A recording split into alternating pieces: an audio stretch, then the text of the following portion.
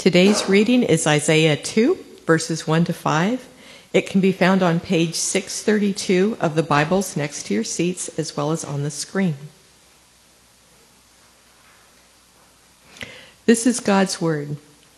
This is what Isaiah, son of Amoz, saw concerning Judah and Jerusalem. In the last days, the mountain of the Lord's temple will be established as the highest of the mountains. It will be exalted above the hills, and all nations will stream to it. Many peoples will come and say, "Come, let us go up to the mountain of the Lord, to the house of the God of Jacob. He will teach us his ways, that we may walk in his paths. The law will go out from Zion, the word of the Lord from Jerusalem. He will judge between the nations and will settle disputes for many peoples. They will beat their swords into plowshares and their spears into pruning hooks. Nation will not take up sword against nation, for they will train for war no more. Come, house of Jacob, let us walk in the light of the Lord." The word of the Lord.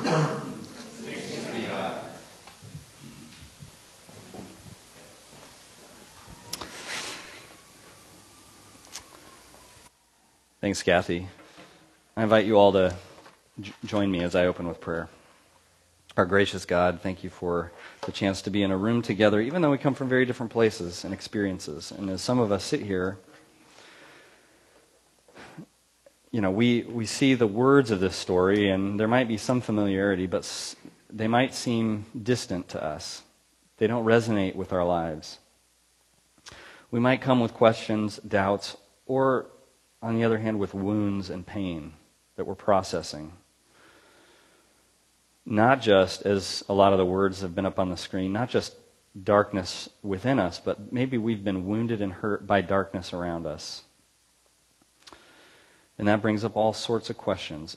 Some of us, we might be here having been brought by a friend, and we wonder, are we in the right place? Is this where we should be? Others of us come with joy, perhaps family experiences that were very positive this week, and others of us come with answered prayer and a sense of hope and expectation in life. Some of us even, although there's so much doubt and questioning always in our lives, some of us might come this morning and there's a sense that you have been more real than you ever have been. And from all of these places, we look to the God who is the God of light, who doesn't give up on dark hearts and darkened lives and darkened vision. You move towards broken people to bring them into your light. We find ourselves to be more of a mess than we care to admit, and you move towards messy lives with grace so that we walk away saying, we're more loved and accepted than we ever imagined in Christ. Would you speak to us in perhaps even a transformative way this morning with your grace? Amen. All right, so Advent. I think the specialness of this day requires a little bit of help from Mr. PowerPoint. Let's see if it's going. There it is.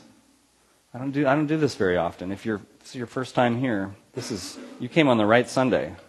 This is like the advanced version of City Life Church. When I lived in Michigan, I had a professor who he was kind of down and monotone one day, and he said in his office, I have SAD, seasonal affective disorder, and so I get really down this time of year. And in Michigan, it's cloudy, for a lot of the year. It's, I think, one of the cloudiest places in the country, probably up in the Northeast here. Seattle is a competitor. Light is a powerful thing, more than we would even think. You can go to a doctor and they can look you over and look at your symptoms and say, you need more light. If you've ever been around a birthing center, a hospital, where kids are born, you see the lamps. We need light. Light actually, not just that I can see light out there this morning and just by seeing it I'm in a better mood, but we physically receive something from light that actually physiologically makes a difference. It's fascinating, I think, to think that way. And Advent, we're talking about the need for light this morning. And the big words that ended this passage that Kathy so wonderfully read, it closes with this call to walk together in the light. And so we're going to look at what Isaiah is saying here in this little passage.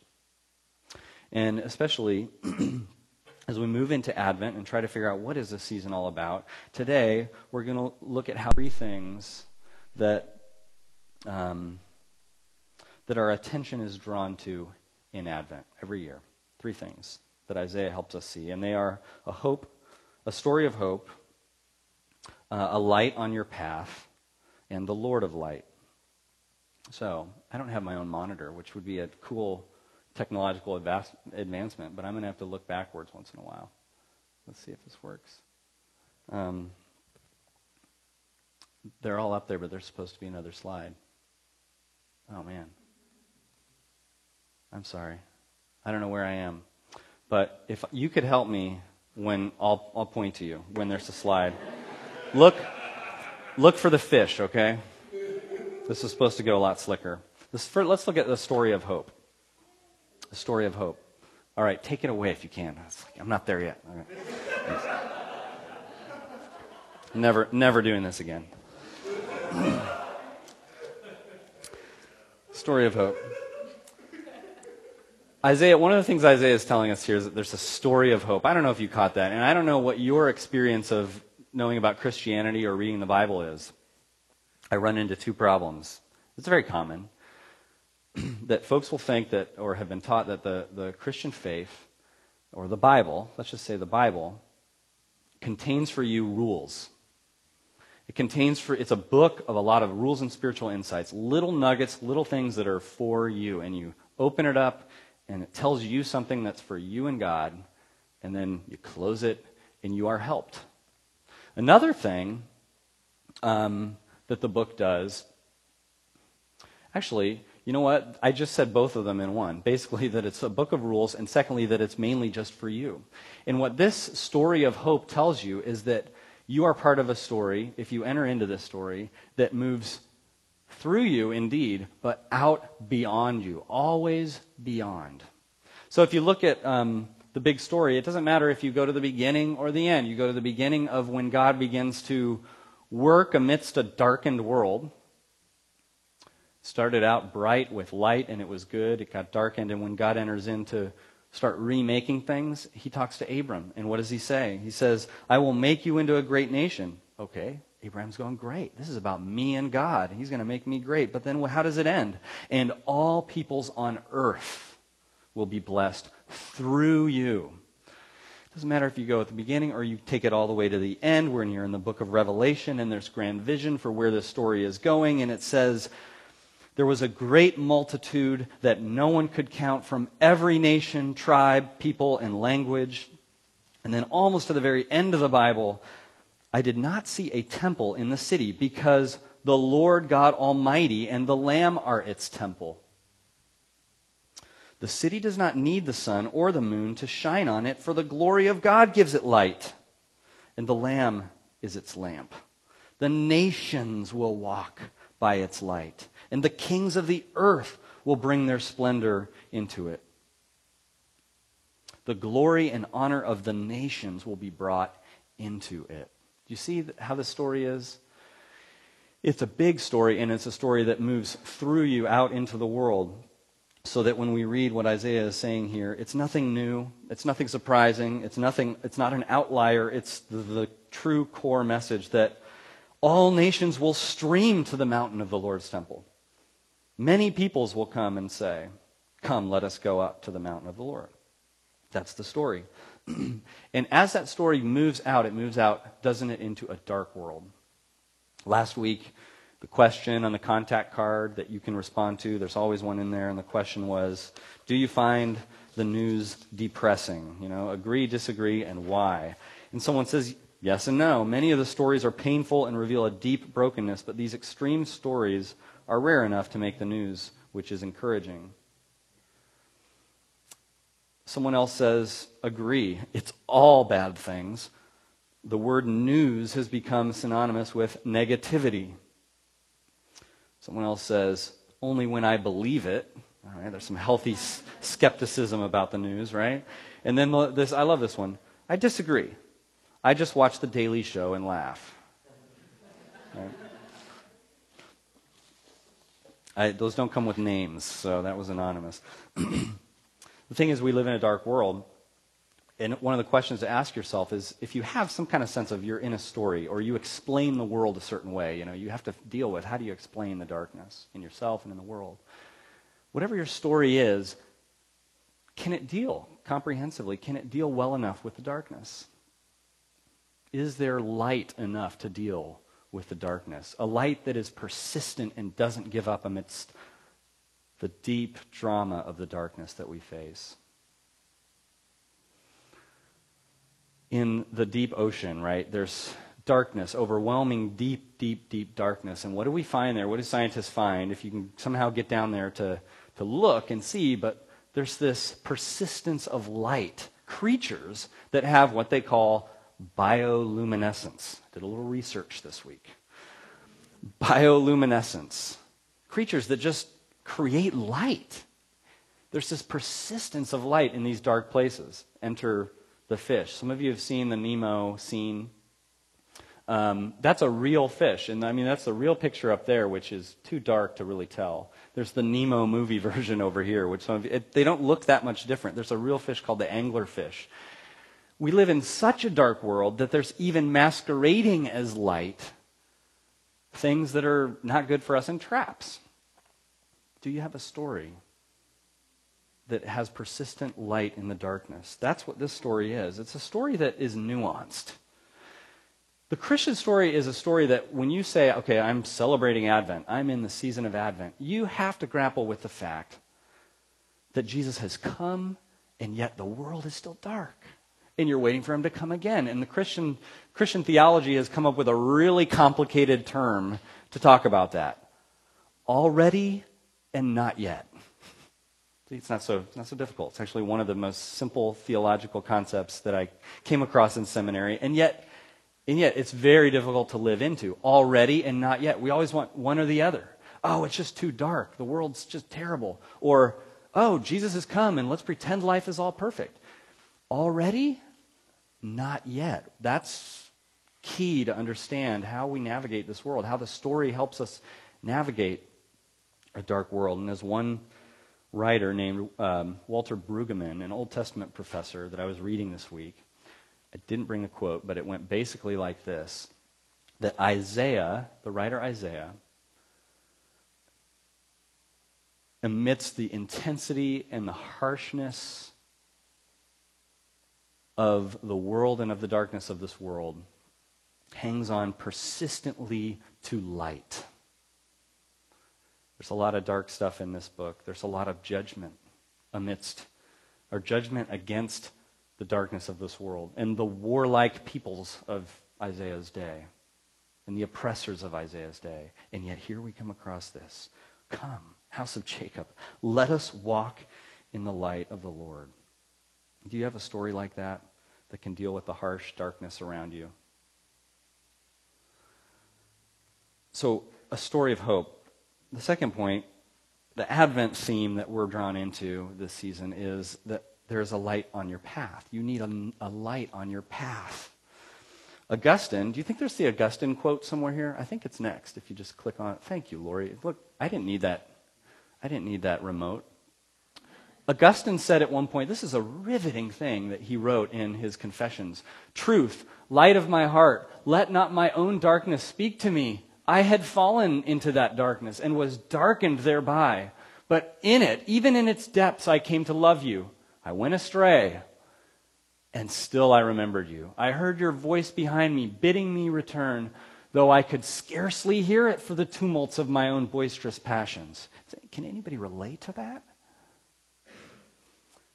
Here's the interesting thing about Augustine that's different from the people who were being written to in this passage, is that Augustine is amidst his darkness, and he knows it. He knows that he's in a dark place. And there's a way in which he's set his heart, despite the tumults of his boisterous passions. It's a mouthful, but despite that, he's set his heart towards the light and wants the light to come and shine in. The people of Israel that are being written to here are given quite the picture to enter into. As Isaiah is saying, I want you to imagine, I want you to know that there's going to be a day when not just you, the precious, chosen people that are in the story of God, not you, but people from all over, the Gentiles, the nations, the tribes, and they're going to be streaming into the God conversation. They're going to be going up to where God is. He's going to be available to them. And then it's presented to them as being on the outside, on the periphery, being invited to come into the party. They don't know how dark things are. They need to be called back into the light. The Torah and the law of God and the words of God have become kind of old, tattered things to use for household purposes, and it's just not valuable to them anymore. The nations are streaming to it, and they're on the periphery. Come, house of Jacob, let us walk in the light of the Lord. I've been thinking about this passage for probably about a month, just kind of doing the forecasting of what I'm going to talk about. And one of the things I've just been delighted to think about saying is what's right here in these verses about these peoples coming to the mountain, and just thinking about how odd this strikes us and how strange of a thing it is to say that basically these people in this passage are flocking to the mountain of God, not for the grace of God, the mercy of God. That's not what we're told, although I'm sure that's a part of it. What are they? They're flocking, the text says, to the law of God and the judgment of God. And does that ring true with your heart? Are you excitedly coming this morning looking for law and judgment in your spiritual journey? No, that's not. And that's where sometimes, you sort of peel away a little bit of our cultural layers and our sensibilities and try to understand what on earth is happening here. Because if we do, look at the promise. Look at where it ends up. They will beat their swords into plowshares and their spears into pruning hooks. Nation will not take up sword against nation, nor will they train for war anymore. Is it possible that there is a lawgiver and a gracious, merciful, true judge that this world needs? So much more true and good and gracious in his law and judgments. So much so that thing that we all want, we want peace, right? World peace. We're all with that. Law and judgment, peace. What if he's the only one through his law and judgment can bring peace? Can have at the base of the UN, I think is where the statue is. I might be wrong, but I think that's where the sword and is being, it's like a statue or sculpture of, any New York people can confirm this, of like this biblical text basically being bent into farm implements. What if you need some sort of good cosmic law and judgment in order for that to even be possible? It's striking. And it's not, basically this, just to bring it back to this thing that I'm reading, that I'm trying to inspire you a little bit to be intrigued by. This week, as I was reading the last week of my devotional guide here, the invocation, the prayer that opened and drew me in every day that I did this, said, Almighty God, as you are given Jesus Christ to be, as you have given Jesus Christ to be Savior and Lord. Now this request is very interesting. Grant us now grace to accept and rejoice in our salvation and in his lordship. Amen. And I found that to be a challenge. I found that to strike right against the current. The salvation, of course, yes. Help me to delight in your salvation for me. You love me. You forgive me. Great. It's all true stuff. But the flip side of that, the lordship, the good Lord. And what does that mean? The Christian tradition of the lordship of Christ basically means you let his light shine on all of your life. And what it does is it exposes darkness. And what we prefer is a headlamp, quite frankly. We're talking here about the sun and the sky and all of its powerful luminescence and how you walk out into it and it's going to shine on you. There's nothing, you can't do anything about it. It's going to shine where it's going to shine. That's how God is. That's how the lordship of Christ functions in our lives. And we want a headlamp. Because where do those shine? where I want it to shine, right? And where does it almost never shine? On me. And that's a comfortable place to pursue God from. But where it doesn't lead anywhere. It's certainly not going to lead towards the world that no longer trains for war. So have you ventured, as this last invocation for me of this past Christian year called me to do, have you ventured to accept and rejoice in not just salvation, but in the lordship of God? Well, lastly, the Lord of light. We need a story of hope. You need a light on your path, and you need the Lord of light. Well, this passage in Isaiah, like many, actually, I think I'm going to need this again, like many passages in Isaiah, end up coming up in the New Testament. And this passage is not just something for the ancient people of Israel. This is something that Jesus, in his own concept of who he was, spoke of this. And the reference is John chapter 12, verses 32. Jesus, off of his own lips, to a group of people who were very aware of what the prophet Isaiah said, he says, "And I, when I am lifted up from the earth, will draw all people to myself." And as John is writing this, his comment following that is, he said this to show the kind of death he was going to die. The story of the New Testament is a story where Jesus sees himself as being the Lord of that light, that God's light has come, and that this story has entered into a new chapter where light has been dispersed. Light has become available to all peoples and all nations. And so we read John giving his own take on it as he begins to tell the story of Jesus. John chapter 1, where he says, in a few of these verses here, verse 3, "Through him all things were made. Without him nothing was made that has been made. In him was life, and that life was the light of all people. The light shines in the darkness, and the darkness has not overcome it." And then he goes on. He says, "The true light that gives light to everyone was coming into the world. He was in the world, and though the world was made through him, the world did not recognize him." Now, Luke gives us an interesting picture of Jesus' self-concept as well. Because at the end of the Gospel of Luke, Jesus has died, he's risen, and he's now going back and helping folks understand who he is and how to make sense of him. And he goes through all of the ancient readings and kind of tells the story again. This is how Luke says it. Jesus said, Did not the Messiah have to suffer these things and then enter his glory? And beginning with Moses and all the prophets, Jesus explained to them that what was said in the scriptures concerning himself.